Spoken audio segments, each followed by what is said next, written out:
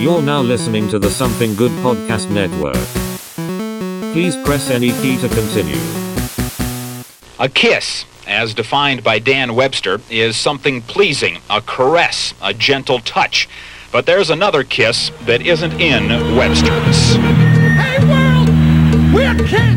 Some critics say they don't make music, they just make noise. Yeah, Kiss sucks! Kiss implies the extreme in the theatrics on stage, utilizing fire and smoke and bizarre costumes, and the ever-consistent, constant concealment of their true identities. Speaking of which, Kiss is going to have its own comic book soon. Take Kiss with you. It's fun. Show your friends and be the first. Now. Oh my God, no time to turn. And welcome once again to No Time to Turn, a Kiss nerd podcast. Nerds. I got nothing this week. we have you. That's right. There we go. Have my pretty face that none of y'all can see on the microphones. Cap Nunn, ladies and gentlemen. Also joining is Alex Diff, both from the Something Good For You podcast. Yo. I'm Russ Ward, and I am your guest, for lack of a better word, host. Yes, sir. And we have been trucking through the history of Kiss, album by album, year by year. We're not experts. We don't claim to be. Blah, blah, blah. We just have read up and have listened to a lot of things regarding Kiss. And have very strong opinions. Yes. Oh, yes. See last week. Yeah. So we're in the middle of the Dynasty era, and this is, of course, now a part 2 episode, another multi-part episode. But this is such a big year for Kiss that it sort of warranted multi-episodes. Yeah, it's hard not to get granular with 1979 in particular. Yeah, and this is kind of a dark chapter in Kiss history. Yeah. And kind of sad too, because when it's all over, it's all over. And in my personal, researching this and stuff, and it delves into a very strong, deeply seated sense of nostalgia I have for this because I lived through it. It's like, man, it kind of almost hurts in a way to see how this all just sort of goes, kaput. But we went through the album Dynasty, track by track, last episode, and some of the, minute detail points on that. So if you haven't listened, maybe go back and give it a check out. Now we're getting into what will be the Dynasty tour, and everything that comes along with it, because there's a lot. Yeah, they start planning this as early as late 1978. Because this was supposed to be like the most grand this stage is going to be setup they're really going for it on this. They hire people to do costume designing. The costumes are going to be more ornate, and they're going to be much more colorful. Some people call this their Disney costumes, but these are all themed to these color identities that they've developed since the solo albums. The purple, red, green, and blue. A guy named, and I don't know if I'm saying his name correctly, Pete Menefee, who would go on to win 3 Emmys, who's nominated 5 times as a costume designer in television and movies. Well, Emmys are television, but so they're getting like professional guys. I think Pete Menefee had done costume design work for Cher, and that might have been a connection with Gene. Somewhere in there. Not even necessarily with Gene. I think Cher had ended up hooking up with Casablanca for a nanosecond. I remember reading that somewhere too. Yeah, they bought her a Jeep, and in the process pissed off Donna Summer, so they had to buy Donna Summer. Oh well, the thing was, if we're getting to the whole Cher, Donna Summers, Gene Simmons thing, that there was just a whole bunch of weird backstabbing and shit going on. I don't know. I'm not going to get into that. I'm not either. But I'm saying with researching all this, I run across those eras, and I'm like, well, he didn't. He wasn't. It was Diana Ross. Diana Ross. Yeah, you're right. Well, even his own mom would get that confused. Oh, I always loved Donna Wright, whatever. Donna Dixon. Bad. So, wait, that was Paul. Yeah. So, I don't like to get into we don't like to talk about that stuff on here. The gossipy episodes. Yeah. They even hire Kenny Ortega, a dance instruct, or I guess a coordinator or whatever. What's the word they call it? A choreographer. Yes, choreographer. And within my research, that was due to the fact that Sean Delaney and Bill Aucoin kind of were on the outs, and Sean disappeared. Yeah, I guess Sean's kind of taken to the hills here. I don't. Well, he's got a solo album that's going to come out this year too. That was recorded basically at the same time as Gene's album, solo album, with all the same guys. And which I do find is interesting because I know Vinnie Poncio is involved, but didn't Sean have a hand in "I Was Made for Loving You" also? Yeah, I don't know. That's Okay, but if he did, I do find that interesting that he would have been around for the earlier stages, but then by the time it was time to do choreography and staging, he wouldn't have been around. Well, I don't think he was super involved in it at this point anyway. But here everything is getting... I'm sorry? I was about to ask if this is when Bill was starting to go off the rails a little bit, too. Oh, absolutely. And, everything's going to go off the rails here. I mean, this is the era of what is... generally referred to as "quote unquote" super Kiss. Yeah, or as I was calling it, the sycophant tour, because basically everyone was in their own little bubble and being placated in some way, shape, or form, and no one was saying no to anyone or anything.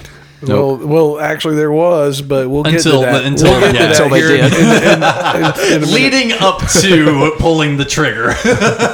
So you've got Kenny Ortega choreographing dance moves, I guess, primarily for Paul. And he later did stuff with like Ferris Bueller's Day Off and a whole bunch of other big Dirty blockbusters. Dancing. Yeah, Michael Jackson. Yeah. So this isn't, he went on, this wasn't like some random schmo. This is a guy who knew his shit. Went on to do big things. Him and Desmond Child, Paul Stanley just forming the 80s right here. Really? Yeah. I mean, these guys, you heard it here, yo. Yep. Kiss designed the 80s. So at that, that'll be an interesting thing. So at that point, were they truly the trend followers, or were they setting the trends and not following it? Just Paul. My head just exploded. And they are. Paul is designing a stage in conjunction with a company called Theater Techniques, and the idea here is to have a stage that is an unobstructed view, a 360-degree view, like you can sit behind the stage and still be able to see it. Yeah, because if you read his quote, he says that he doesn't want to have anybody feel left out from any side of the stage or experience. So all of this is going on basically in the winter of 79. I come across an interesting little factoid here. The Kiss logo, the stage sign on the back of the stage, was intended to be updated for this stage, and they were going to ring it neon. And real quick, before people hop in the comments, it was late 78, not late 79. Did I say late 79? You said 79. Yeah. I was sitting there going like, is that right? Look, man, I'm an old man, and I have a touch of the Alzheimer's, so just work with me, people. Work with me. So, yeah, I think it's interesting that they were going to update the big Kiss sign in the back, and they didn't. And, of course, that sign doesn't get updated until the 1985 tour, but that's another discussion for another day. That could be its own episode. Yeah. It won't be. So I'm gonna before we get too deep into all this, let me go ahead and tell this story. And if I'm retreading old ground, we can edit this. But on Easter Sunday, 1979, I would have been 8 years old. My brother was 12. We were visiting my grandparents for Easter. Who'd have thought? On Easter Sunday, we were visiting my grandparents for Halloween, and Dad called us into the front room, and he's sitting in the chair, and he's got the newspaper folded on his knee, and he has this. I can't imitate my dad very well, but he has this ability to go into this like radio voice, right? When he's very serious, and he gets us in, he's like, boys. The paper, and I remember this. He slapped the paper. He goes, the paper, patted it on his knee. The paper says, Kiss is coming to Roanoke. Calm down.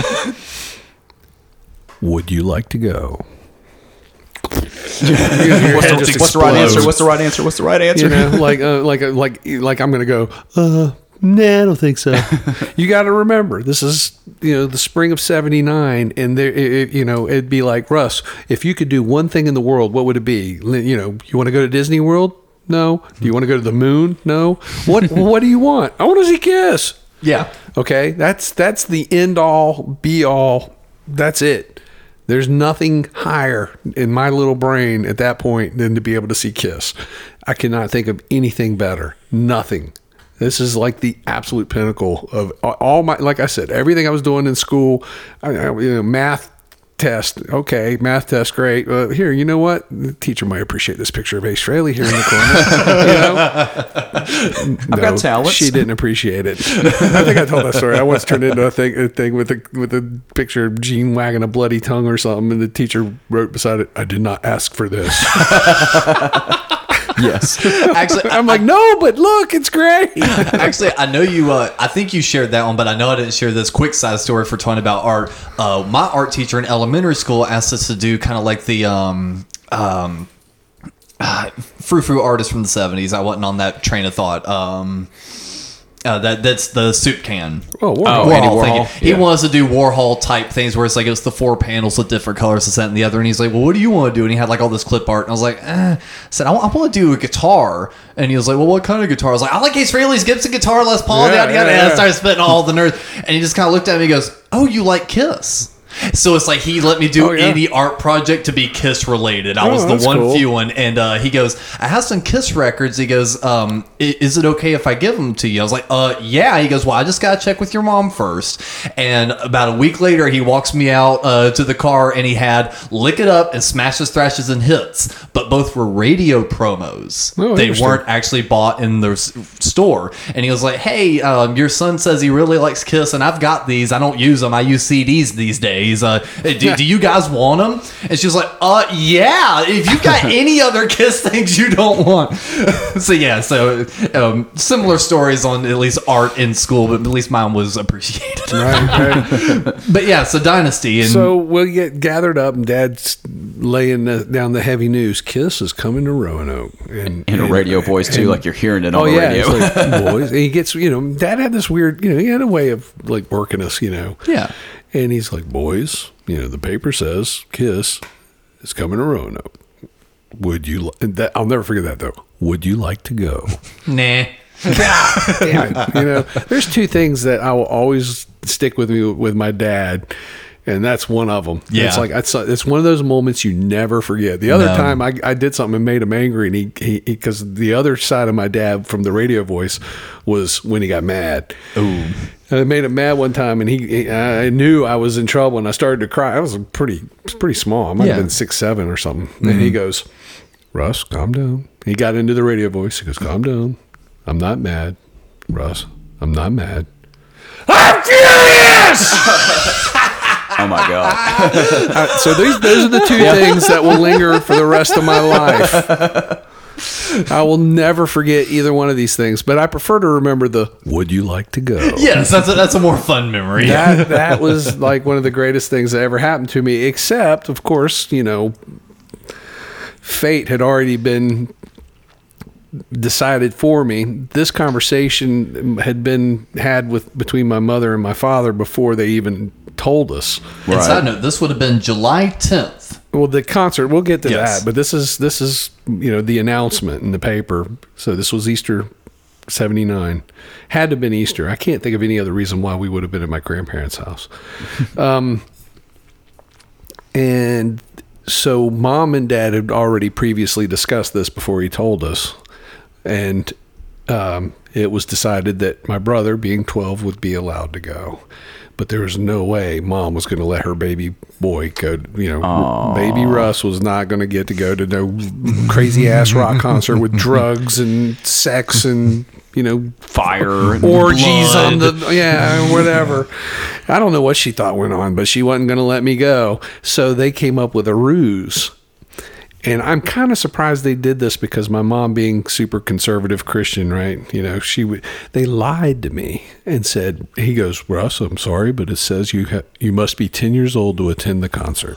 No. Oh, wow. This is a lie, of course. Yeah. But I wouldn't have known. It's not like I was going to go, give me that newspaper. Let me see that shit. I didn't think like that. It was just, I just assumed that was true, I didn't even, it didn't even occur to me that they would lie to me. And Mom wasn't present for this conversation, so maybe that's her out, that she didn't lie to me. Right. But it seemed like it would have been just as easy to say, Russ, you can't go.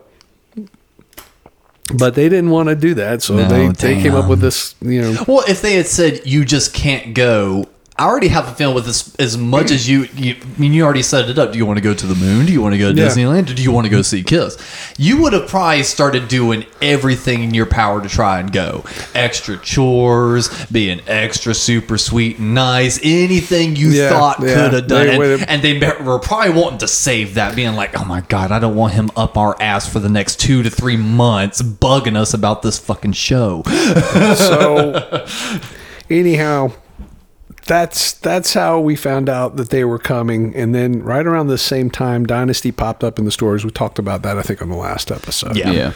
So back to the Well, before we move away from that show, have you looked up audio bootlegs of that gig? Yes, because there are some that exist. I found recently a picture that was taken of some contest winners backstage. Oh, really? With a DJ named Bart Prater, who I knew his face because he used to be on the telethon, the MDA telethon every year. He was one of the local guys. So I and that's what I spotted. That's what made me even look to see that it was Roanoke. I was like, that looks like Bart Prater. And I was like, damn, I've never seen this picture before. But cool, man. So Kiss has got this, they're planning this gigantic tour. It's planned to do only a market venues. Like their idea is that, instead of going to little podunk towns like Dothan, Alabama, or Des Moines, Iowa, or Boise, Idaho, South Carolina, or whatever, these towns that they had hit regularly on previous tours because they were always trying to build and they were taking anything they could get. Now they're only going to play the New York Cities and the Chicagos and the Detroits and the big media centers, or the big city in any state. And the idea is they would play multiple nights in every city.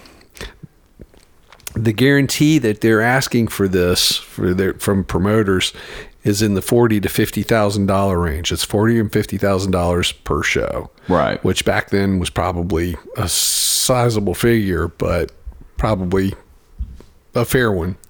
It's a lot of today money. The problem is that for this to work, the promoters need to have a sellout in order for the promoter to make any money himself. Right.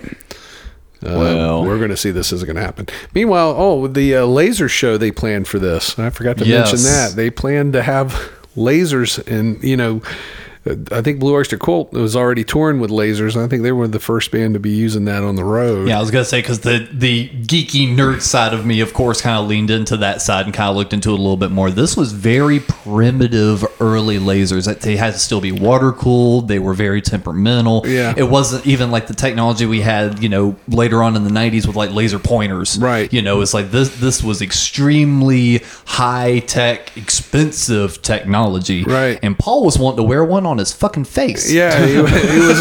Well, Paul didn't. They had the idea that he could have some sort of optic cable, I guess, that it would give the illusion that he was shooting a laser from his eye, like he does in the fucking movie. He does in the movie. Yep.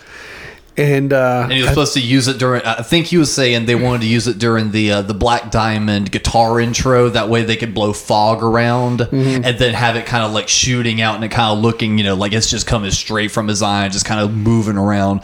But then also kind of thinking about it in today's standard, it's like, if those super low-powered laser pointers of the 90s was always talking about don't shine that shit in your eye. Yeah, I think that's ironic, isn't it? Right? It would be coming from his eye, and he would be looking at the audience, shining it directly in their eye. That he was going to be... I don't know. I don't know how this was supposed to work. They decided it was too risky. It scared him really bad to have it that close to his eye. Yeah. The other idea is they were going to have the stage encaged with laser lights, like a laser cage. Yeah. Almost something like they would eventually do on the Revenge tour, because they had that really They also kind of used it on the Hot in the Shade tour. They had these really intricate lasers behind them where they could do. They come out, yeah, and then they could also have it like do different stuff during songs. Like I remember during like Forever, they kind of had like an oceany looking vibe on it that kind of gave it this aura. So I saw that tour and I don't rightly remember. I remember it. We'll get to that. Yeah. But just talking about it, even took like that long for that sort of laser technology to even become feasible. Yeah, and it doesn't work, and it causes a lot of grief and problems with the company that they brought in to do it. But I didn't go too deep into that because I didn't think it was really relevant. Other than to say it didn't work. Yeah. No, and the only other bit of info Paul references in his book that they tried taking that company to court for years and eventually just lost. Yeah, they couldn't get their money back, but they honestly tried because they saw it as such a failure. Well, the whole startup cost for this tour is $2.2 million. Woo! And part of that was they had an A stage and a B stage because they were also thinking that they were going to do so crazy on this tour, sales figure wise, that they needed to have it set up to where they could have a separate stage going to the next city to be set up. Well, did they do that though? They eventually didn't. Okay. But that was the initial plan, is they were going to have an A and a B stage. That way they could already ship that next stage off to the next city, get it set up, and then so they would have two road crews. Overlapping, yeah. Exactly. Right. Well, the other thing that I think is interesting about this is, they come up with this complete cockamamie idea of something called Kiss World. Yes. And this is a traveling... They or Gene. Yeah, I think this is a Gene idea. This really got a sizable amount of development. And this is the kind of stuff that they're just blowing money on. This is just money spent that they see no return on. This is a traveling carnival / theme park, with rides and attractions, all Kiss themed, of course. Of course. And didn't they even purchase like a piece of land that they were going to have like a stationary version of? No, I don't think so. I think they were just looking at properties that they could do it at, because it had to be somewhere adjacent to the arena, but it had to be large enough for, the logistics of this is what really ended up killing it. Just the idea of it. I mean, think about it. I mean, it's like you can't set it up in the arena parking lot because you can't swallow up parking for the arena. So you would have to find somewhere close to the arena, and you got to deal with zoning and again, the space, just the overhead is overwhelming, and that was enough to kill it. They even secured a circus promotion to pull it off. Yeah. So this is money again. They're just spending this money. There's money before they even play the first date, and they're already. I mean, this thing is huge.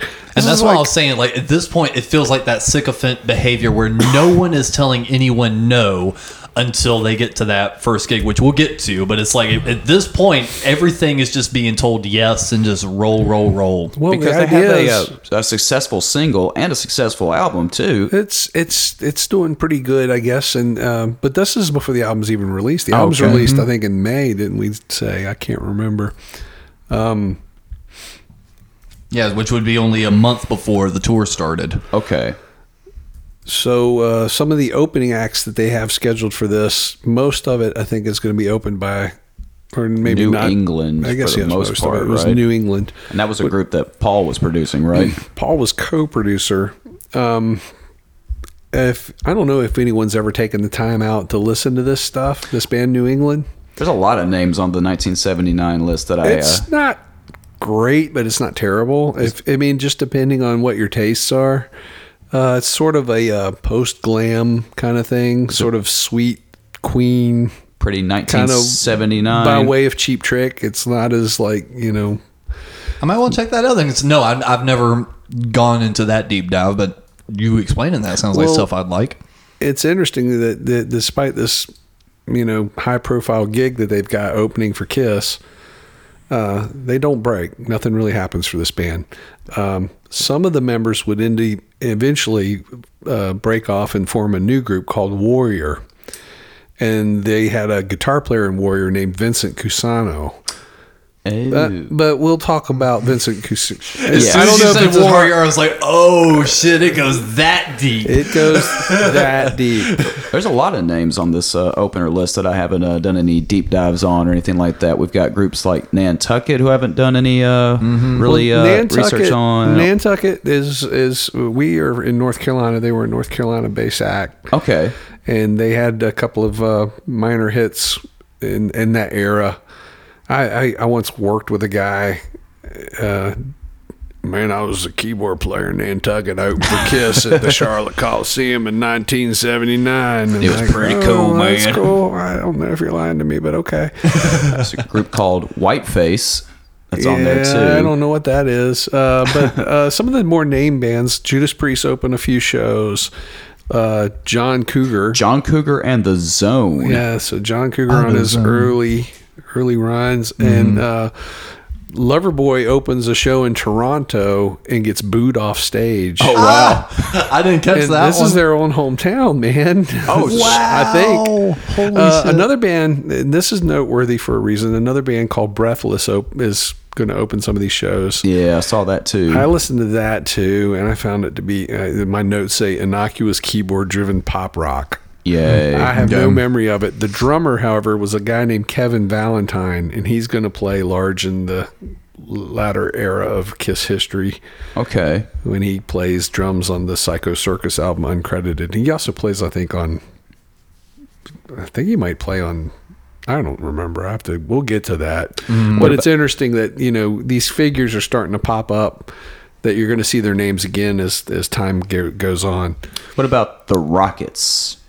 I'm not familiar with that. I'm getting, every time I see their name, I get them confused with a band out of LA called the Rockats. Okay. Levi and the Rockats. And I don't know why I guess Rockets and Rockats, it's not the same thing, but for some reason that just always gets me confused. So I don't really know anything about the Rockets. Apparently they were formed by Jimmy McCarty and drummer Johnny Bandajic? Johnny B. Anyway, former members of Mitch Ryder and the Detroit Wheels. Those guys were played with Mitch Ryder. The last date that Kiss has played on tour was in February of 78, February 3rd of 78, the final show they have done prior to this, Providence, Rhode Island. Well, no, the last previous date was April 2nd, 78 in Tokyo.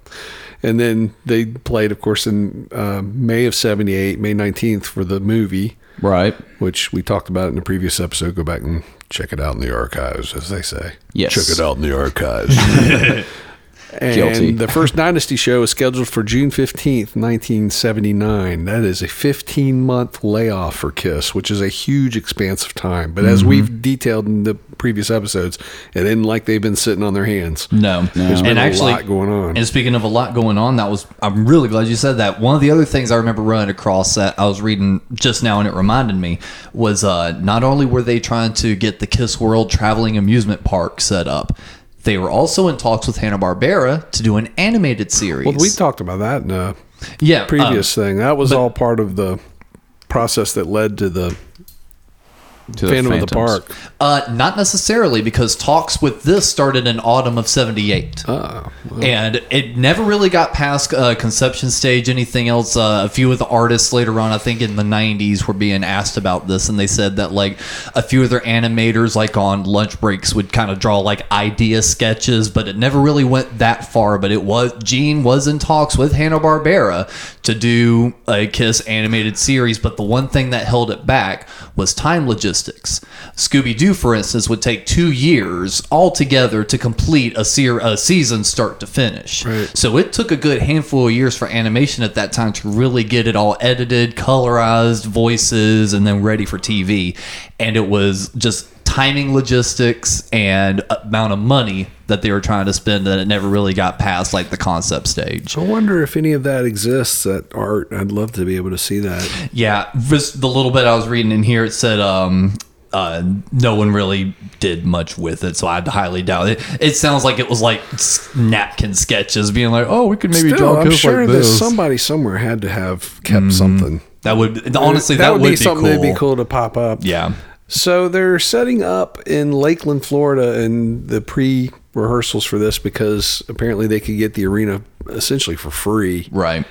I don't know who did the routing for this tour, but as we see, this thing's kind of got some, where it ends and at what time of year is kind of crazy. But so they play their first 2 shows, I guess, in Lakeland. Technically, one was canceled. The very first show on the tour was already canceled. out of the chute. That's what I was referencing earlier, being like until that first show, but the first show right out of the chute, and they're already realizing they're going to have to start picking up all the B markets to make this show even remotely financially feasible. And one aspect that we also hadn't really touched on is kind of the volatility of really all 4 members at the time. Gene was kind of on his way out at this point. He was kind of becoming what everyone in the band was calling Hollywood. He was starting to kind of disassociate a little bit more with, we have to get into the whole rumory side, with he was dating Cher around this period and, kind of living and I think he had moved out to LA even, so it's like he was kind of changing his roots and moving out. Ace was going through his drug problems. Peter was being extremely erratic, and Paul was on a huge ego trip. So Peter, being probably the most volatile of the 4 at the time, he was even giving the quitting noises before the tour started. And I've listened back to even some of those tour rehearsal stuff from the Lakeland, Florida stuff. And God, it's stuff that things that he was already kind of maybe a little bit sloppy on the Love Gun tour was like, wow, he's already kind of hitting that spot. The bootlegs of this really show how erratic they are. There's some that are pretty good, and then there's a lot that are pretty. So it's like internally for Kiss, they're already a little nervous about starting the tour. About this. This is the fracture of all this comes post really the solo albums, and they've inadvertently set themselves up in adversarial positions as opposed to a team or a cohesive band unit. And then sure as shit, like we said, first show canceled. And even Paul mentions in his book, he's like, if that wasn't an omen of things to come. Oh yeah. And that was because it says here on the Wikipedia page that they needed more rehearsal time for the June 14th date, but I'm sure there was something a little bit more to it. I don't know. They were there for like a week, I think. Everything that I saw that was explained never really gave a reason. Everywhere it just kind of said it was canceled. Right. Not really citing any, it was kind of implied ticket sales. The tickets weren't, the ticket sales were soft. It's interesting also to note that Gene wears a slightly different costume on these first 2, or the first 2 shows, not just Lakeland, I guess the day after, whatever show was after that, which is a more kind of a studded, kind of encrusted. Yeah, he almost had a bunch of rhinestones kind of plastered all about. It was a little different, and then it turned into what I call the crumpled up tinfoil. I was going to say, I never understood what that was all about. I've heard interviews and stuff from people later on, kind of looking at schematics, and they were honestly trying to go for Toho Godzilla. But they kind of missed the mark on that. But I read up on how they actually made it. They took similar plating to like what football players use and started using that spray foam insulation on it. And would spray that on and then manipulate it as it was drying and then carve it and kind of shape it and then spray paint it. Weird. Or paint it, whatever. Right over they did, But that's kind of how they got that look, was that weird foam sealant mixed with a couple other things and then kind of shaped it and carved it after that. Okay. Well, this is gearing up to be, looks like, I'm sure in their mind, this whole thing is they're starting in summertime, a big summertime tour. I mean, it's perfect time to tour. The kids are out of school. Got a fresh, hot single. They've had a hot single, and yet here they're already running into cancellations. Savannah, Georgia. 2 shows in Savannah scheduled. Atlanta. 1 is canceled. Well, the Savannah show, they sort of salvaged a date because they used that canceled date to shoot their promotion, the videos. I guess you'd call them videos now. Then it was promotional films for I Was Made for Loving You and Sure Knows Something. Those are directed by a guy named John Goodhue, and he directed the video for Tom Petty's Refugee. Okay. And I think he did later on, Huey Lewis and the News had a hit with a song called "If This Is It." Oh, when they're in the They're on beach and all that. Yeah, same guy. But and then you know what? I don't have this. I meant to write this down. I actually know somebody that has firsthand knowledge of this. Ace goes fishing and gets a ticket or arrested or something for not having a fishing license. And this is in the North South Carolina, Georgia area? I think this is in Georgia. Okay. And I can't remember the story on that, but she told me about it. And then it popped up in like 2 different Kiss books after the fact. And I was just like, because, you know, you get told something like that, and you're like, well, that's interesting, you know, and you kind of wonder how how they remember what, you know, but I meant to go back and do research on that and I forgot.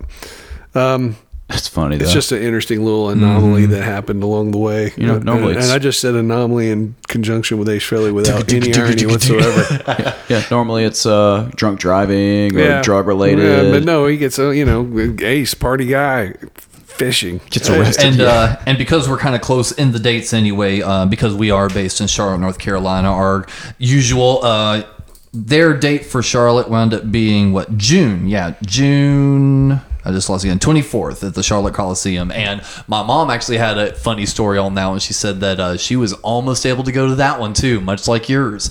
And I can't remember because the 2020 special couldn't have happened by then. No, not yet.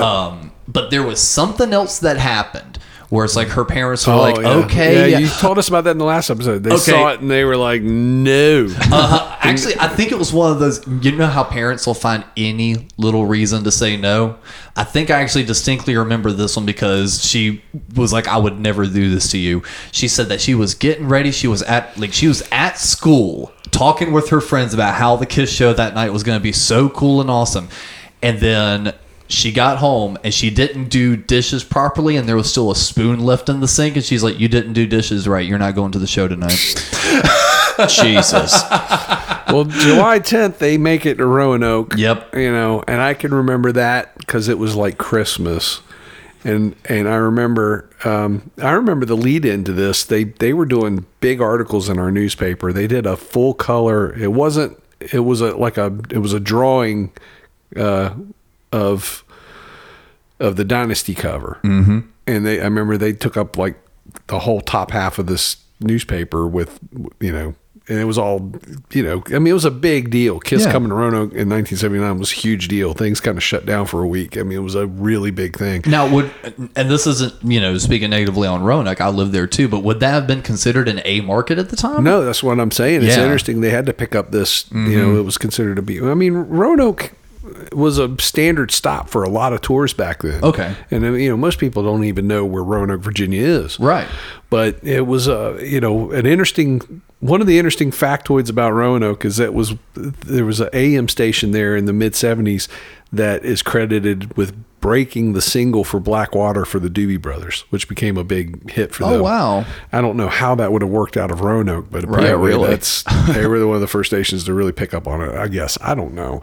It's interesting, though. But Roanoke became a hot, you know, and I think because of that, you know, a lot of tours came through Roanoke. I can remember in the late 70s, early 80s, you know, ELO and AC/DC and Cheap Trick and big rock and roll town, huh? On July 18th, they're in Cleveland, and this is when ABC comes and films their 2020 segment. In my opinion, the band comes off very poorly in this piece. It airs a month later.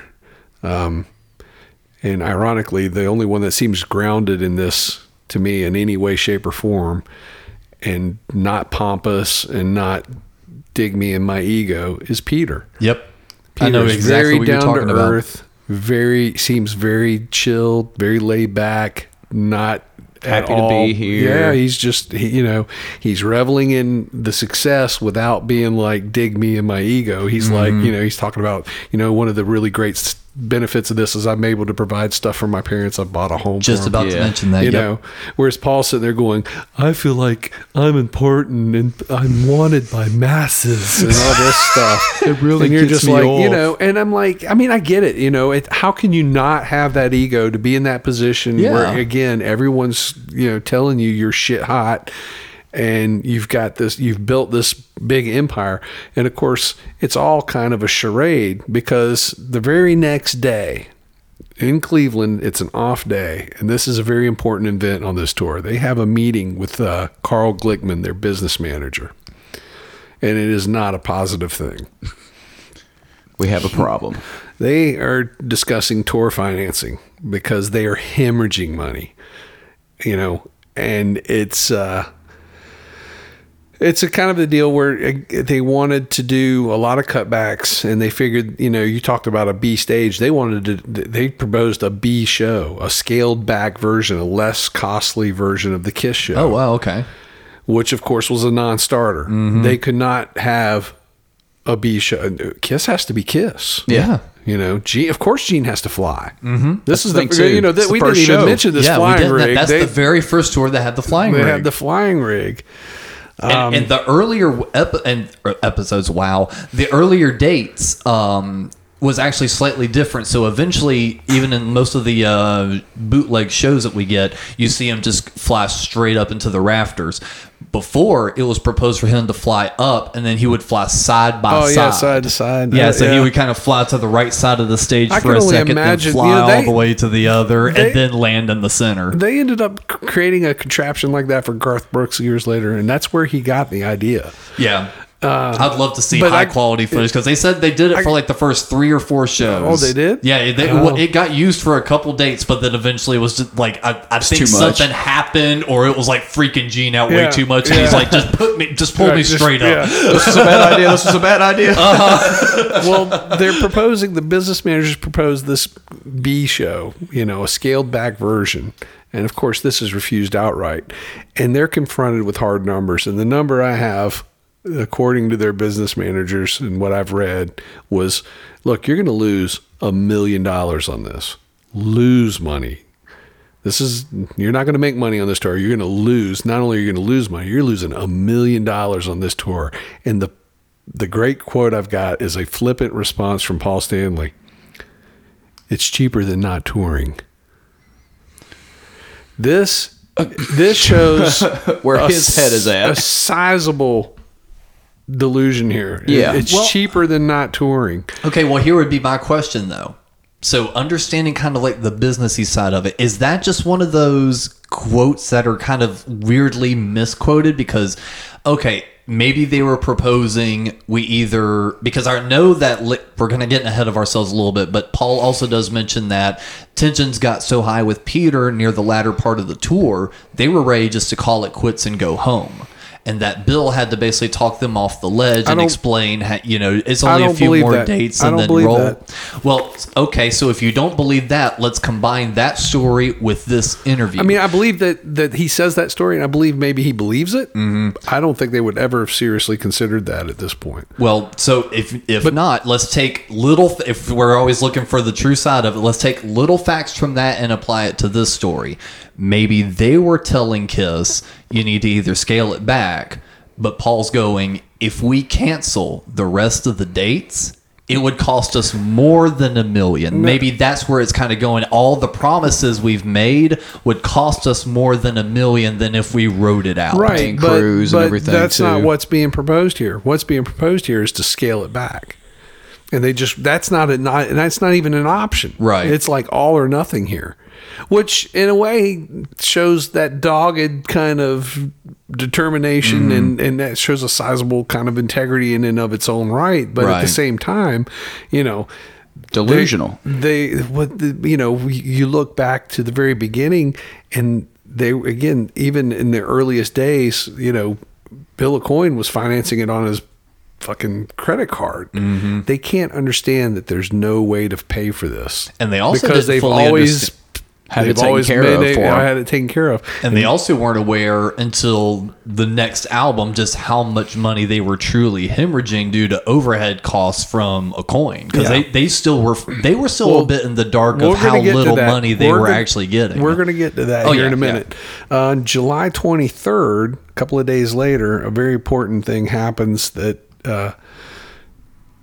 we'll get into in another episode. But Larry Harris, the senior vice president of Casablanca, quits the company because he knows he can see where it's all going, and not just for Kiss, but for Casablanca. That's why he's not, Casablanca just happens to be their label, but Yeah. Things are not only bad for Kiss, they're also bad for their label. It's kind of on its last legs at this point. It's all starting to crumble here. And Larry Harris says, you know what? And this is the guy who helped form the company. He's actually Neil Bogart's cousin, if I remember correctly. So he's the second guy, and he's like, I'm out of here. Yep. I'm out of here. July 24th, 5th, 7th, 8th, and 9th. All New 5 York days, City. all held for Madison Square Garden. Yep. Only 2 shows are put on sale. Yep.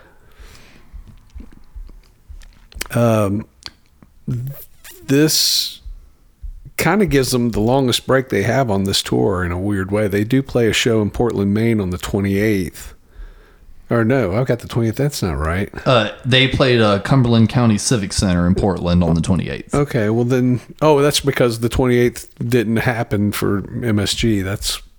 So they only played the 2 shows. Supposed to be another Madison. So they had a little break because of these shows that didn't get put on sale. They didn't do. Yeah. But the thing is between the 22nd and the 29th, let's see, it's 1, 2, 3.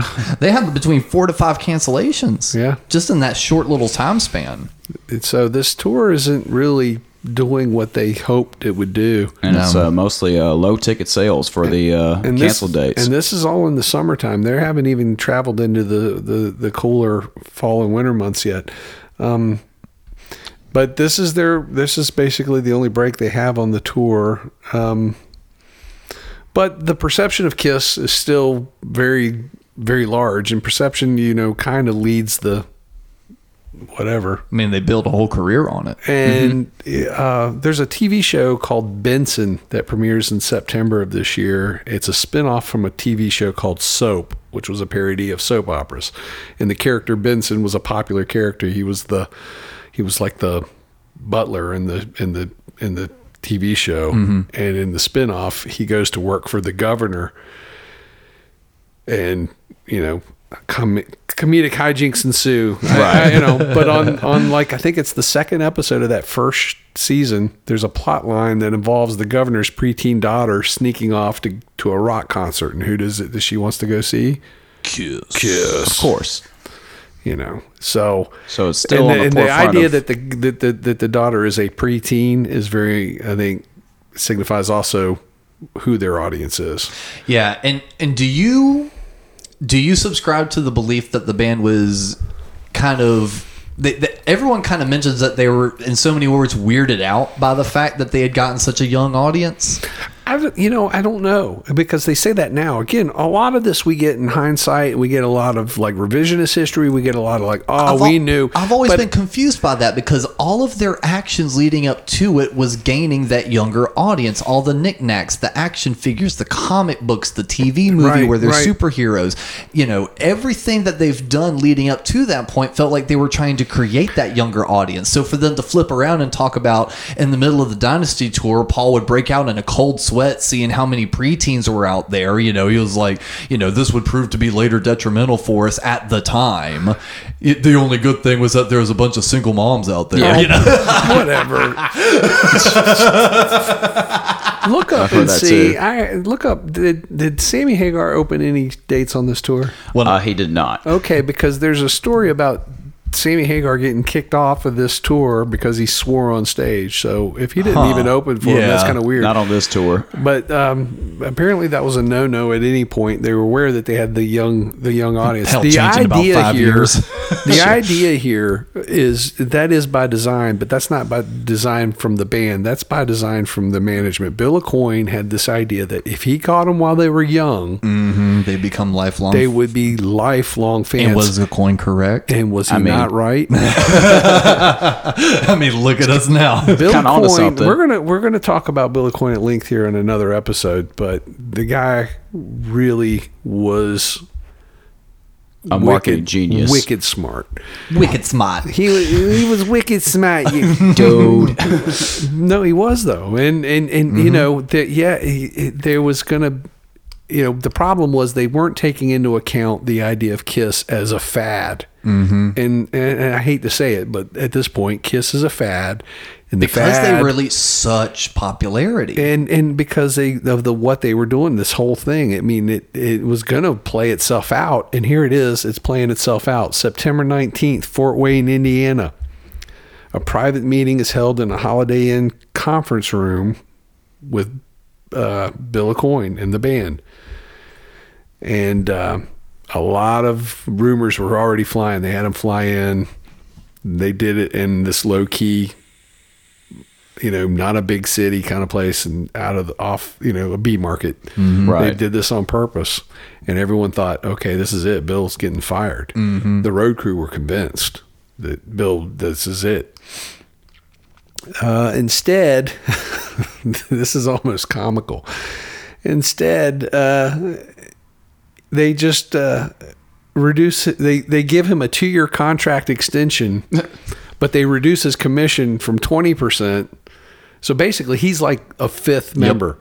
Yeah. He gets a full percentage. And we ran through that before. It's like not only did he get a full percentage, but he was still getting his pay cuts commission for running stuff. for running the merchandise. So he was still at this point the most well-paid quote unquote member of that group. And they cut him from 20% to 18.5%.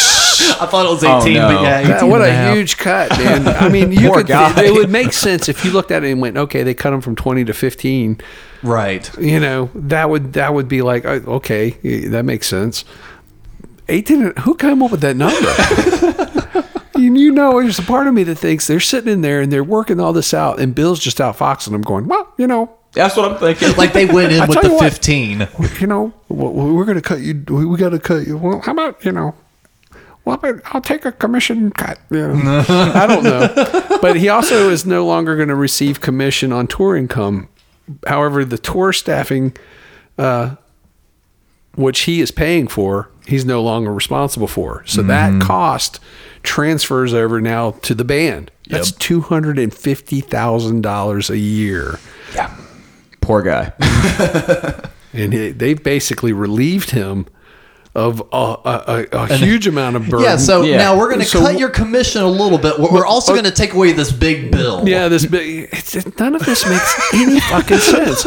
Now, maybe I'm just missing something completely, and while I'm researching this, because I'm not, I don't possess any grand business acumen. I'm just an average schmo that likes Kiss, right? Yeah. But none of this looks like, the way I'm seeing this makes no fucking sense. I mean, unless there was extra things that, just hasn't been discussed that we're just not aware of. No, I feel like anyone could look at that and go, it's a wash. And they want to, sometimes it's like they get sold or pass themselves off as like these business geniuses. And clearly they are not. No. It's like, you look at this and you're like, huh?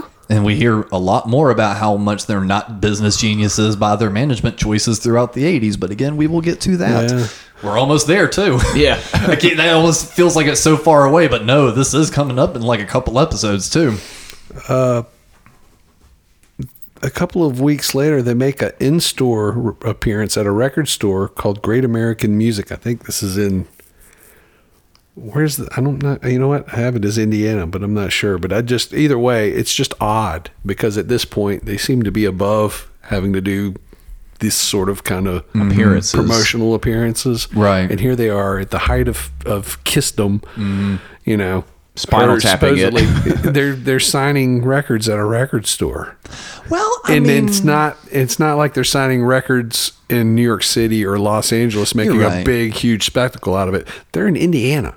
Right. It's like, who put this together and why? It's a Heartland, I don't know. Yeah, you're right. Maybe it is one of those weird things where, okay, so let's look at it purely from a business tactics standpoint, not from a making sense for a fan standpoint. They have huge followings in Detroit, New York, all this stuff. And maybe they have decent followings in Indiana. But you know what? They haven't gotten as many experiences. So to heighten the fandom even more, let's have them show up at a record store. because you know what? They're not going to get mobbed there, and they can create special memories in the heart and, in all these tiny little places, and these people are going to push the Army even further. Maybe that was a aspect of it. But that would make sense if they were doing it intermittently along the tour. This is an isolated It was a single. one-off? It's a one-off thing. Okay. Yeah, that would make sense that they did it on the regular. Like if there was maybe 5 or 6 of those. We need to move tickets, make record store appearances. Maybe that's part of it. Maybe they're just trying to make up for that 1.5% commission loss or something. I don't fucking know. Because the other thing too is, it still makes sense for Kiss to do that because they were doing it during the solo album tours. They would go and hit record stores and do signings. But this just seems so odd to me. But it is at odd. any rate, on October 27th, they're in Abilene, Texas. And PBS has a show called 3-2-1 Contact, which is a science show for kids and an implied science. And what better way to show the application of science than to go to a concert, and what better concert than Kiss? So they film Kiss in Abilene, Texas, and create 2 segments out of it. One is on light and one is on sound. I can remember watching this in 4th grade, and this just blew the fucking room apart when because we had no idea. Because what they would do back then is the librarian had a videotape recorder, probably a Beta recorder back then, and that was state of the art shit back then. Oh yeah, man. And they had cable, which was another thing. Yep, they roll out the TV and they bring it up to the classroom and they play the tape, and we would watch 3-2-1 Contact. And when Kiss popped on the screen, man, that room just came alive. The teachers were like, shh, shh, shh. Because they were like, yeah! I mean, it's their primary target audience. It's like a room full of 4th graders. Yeah, man. And I don't know that I was aware they did 2 episodes. I can't rightly remember, but I can remember watching at least one of those in 4th grade, and the impact it had. Of course, now this is readily available stuff on YouTube. I don't know what that girl's name, but God damn it! Of all of them, that's actually one I haven't. Wait. She fine. She fine. Just saying. But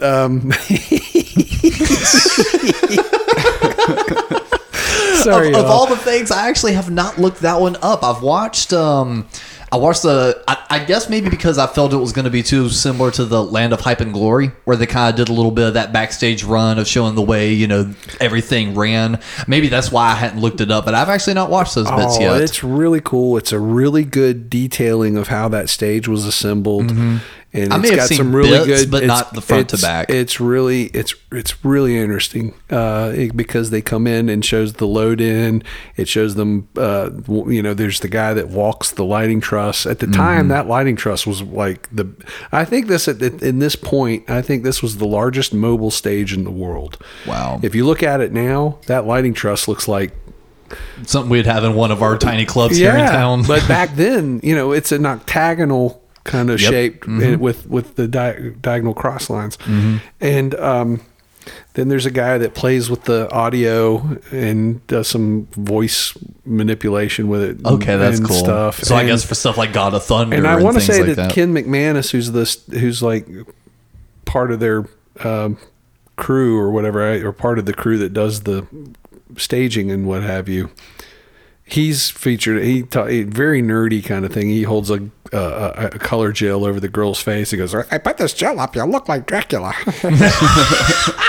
And but it's fun and it's cool. And like I said, if you can find these on YouTube, and they're worth looking if you're into this stuff, because particularly on the staging and the construction of it, it's pretty interesting. Because when they started this show, they had a very difficult time trying to figure out how to make it all work and how to get it loaded in and out, so in a timely fashion, efficiently. Yeah. And by this point, they've got it down to like clockwork.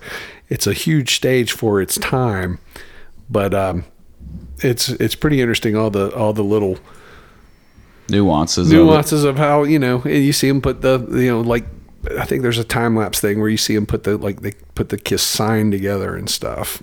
And it's really, really cool. It's cool that this stuff exists, that you can go back and look at it. December 8th in Shreveport, Louisiana. Peter sabotages the show. I was going to ask when that was, because we read all about this in every memoir. This is fucking bizarre. But he drags the tempo of God to Thunder to like slower and slower and slower until it just sort of grinds to a stop. Like on purpose. And they all leave the stage. And, I haven't seen any real detailed reporting as to what happened when they all left the stage, but obviously we can only imagine. I'm sure there was a lot of "fuck you, no fuck you." Yeah, all the heavy New York coming out. Which I think anybody that's ever been in a band, eventually, you know what, your band has that. Yeah. There's that moment when everyone's like, "Fuck you, no fuck you, no fuck you." We've had mild versions of that even over the last couple of years. Yeah, what we don't hear about is what most bands usually have after that, where they all go, "I love you, bro." Not so much after this. I don't think this happens here. No. They return to the stage, play 2 more songs, and it's "Thank You, Shreveport" and "Good Night." And I don't think they even play "Rock and Roll All Night." I don't think, it's like, what's going on here? And the tour finally winds up on December 16th in Toledo, Ohio. And this is the last show with all 4 original members for another... Till 1996. Until 1996. Now, you think, though, if you look at this is kind of a sad ending, because this tour is ground down. They're ending in one of the most depressed towns in America, in one of the worst economic times in American history, and it's cold. It's winter time. This has to be miserable. It has to be it's just a miserable way to end a miserable tour. And, now that this is over, it's over. Yeah. This is never going to be the same again, ever.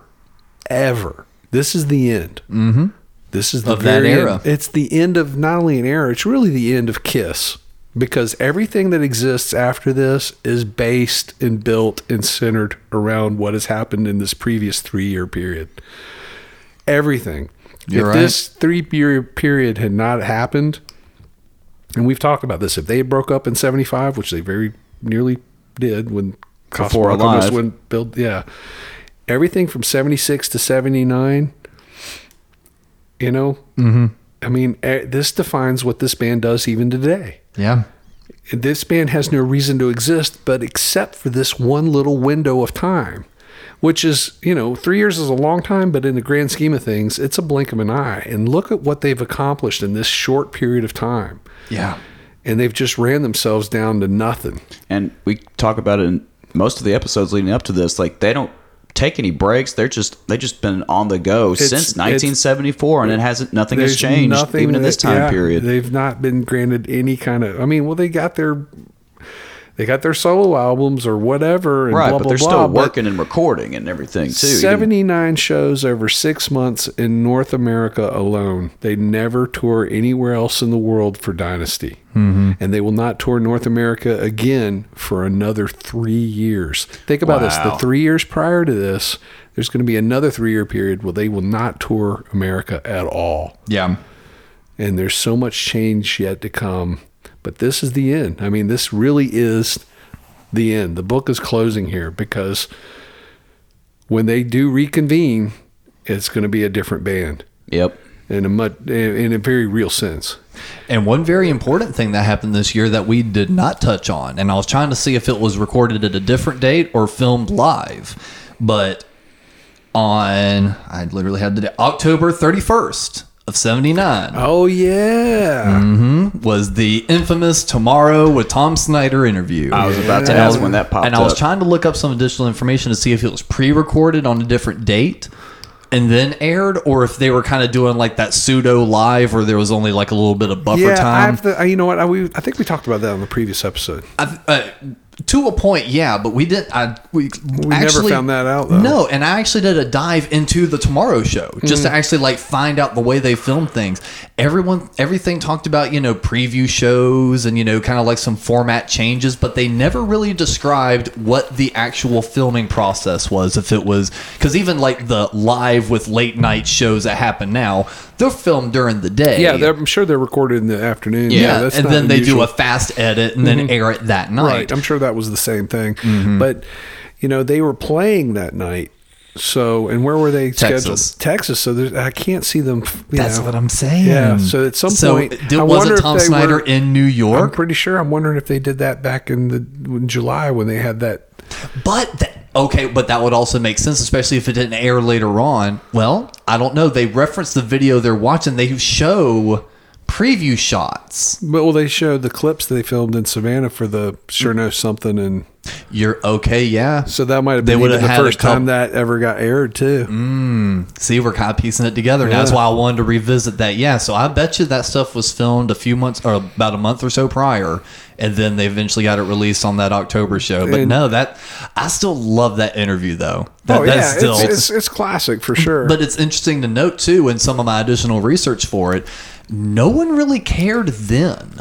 Like, no news articles really discussed the crazy interview. It was only in retrospect. Oh, yeah. And I think, it's interesting if they did film that in advance and way in advance of it being aired. Why so much of it didn't get cut? Yeah, then they could have gone, you know what, we don't want that used. But then again, they may not have had leverage to, but they would have known it was coming, and they would have probably done something to prepare themselves for it.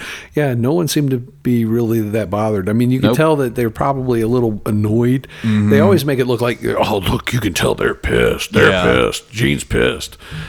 I never looked at it that way. I could see them being annoyed. But I think by that point they were quite used to that behavior, and it was not out of line or in any way unusual for them to have to contend with that. No, the face I saw from Gene was being annoyed that every time he tried to talk, he would get interrupted. Right. And I make that face quite often. Hell, in my retail job, I actually had to stop someone. I was like, that it's not with just me, but anytime someone starts to talk, you just immediately start talking, and it's just it's just a general annoyance thing of just being cut off in conversation. And of course, the highlight of that interview is Ace Frehley. Oh, he's a plumber. Yes. but we talked about that on the previous episode, but it does sort of illustrate, it all leads down to this end moment, to think that, this concert in Toledo, December 16th, that's an historical moment because this is the end. It's the absolute end.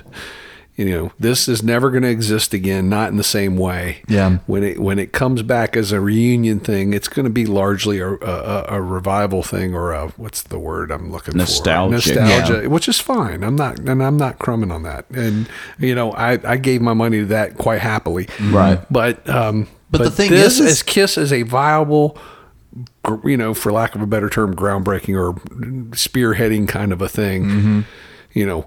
It's never going to be that again. And they themselves didn't even know that it wasn't going to be the same again. No one did because when Peter was invited back for rehearsals for Unmasked and everything else, and then the decision was made. We'll talk about that in the next episode. But obviously, when they do reconvene, it's going to be a different Kiss because they're going to have a different member. Yeah, and but again, just kind of even with that kind of remorse idea of what you're kind of going through, is just like, not even they knew on that final date of all that annoyance that would be the last time all of those members would step foot on stage again until the convention and MTV Unplugged. And the changes that the band's about to experience, and this is all still makeup era. It's all for the next 3 years. It's still going to be makeup era Kiss, but there's still going to be huge monumental changes that are going to inform what they're doing, when they do it, and why they do it. Yep. And I think a lot of this stuff people don't take into account, or if they do,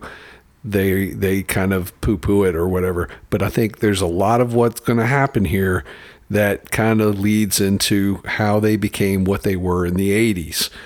And for better or for worse. I agree. Because again, and I can't stress this enough, it's over. It's just like so final, it's almost like, it's like almost like having a death in the family or something, but no one knows it, and it's like having a death in the family, but you don't find out about it until like the plane a year lands. later. And you're like, what? Grandpa died a year ago. I mean, this is kind of like this, Bill, because just because of the fact that this defines the band completely to this day. Everything they do, everything they will continue to do, is built off the success they had in this period.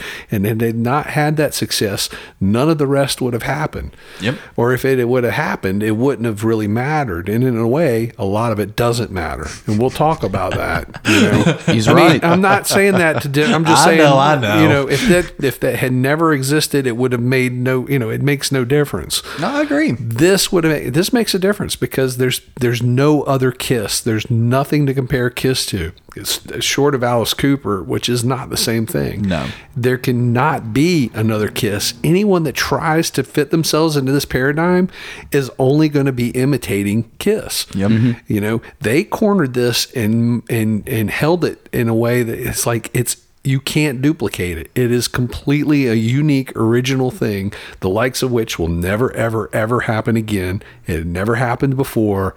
And this is going to be controversial. This will be controversial, but I think the only band that even got close to doing it again, this is not me saying I'm a fan of the music or anything, but I think the only band that captured the imagination of teens again with secret identities, a more aggressive look, and no one knew who they were was Slipknot. Yeah, I agree with that. They actually did that a little bit for that first, I think, like 6 or 7 years as a band, almost similar to Kiss.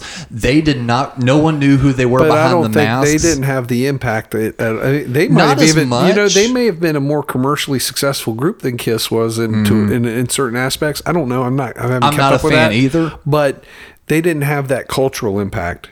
It's like certain communities. No, but that's Kiss it. was huge. There's never going to be a Slipknot TV movie, man.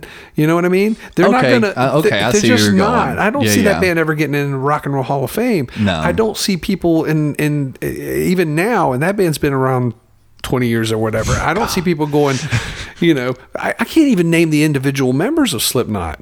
I only know one, Joey Jordison. And I'm just like, Problem with Slipknot is that there's too many members, but that's a whole other part. Yeah. That's what we're divulging now. I'm not shitting on Slipknot. Don't misunderstand what I'm saying here. Yeah.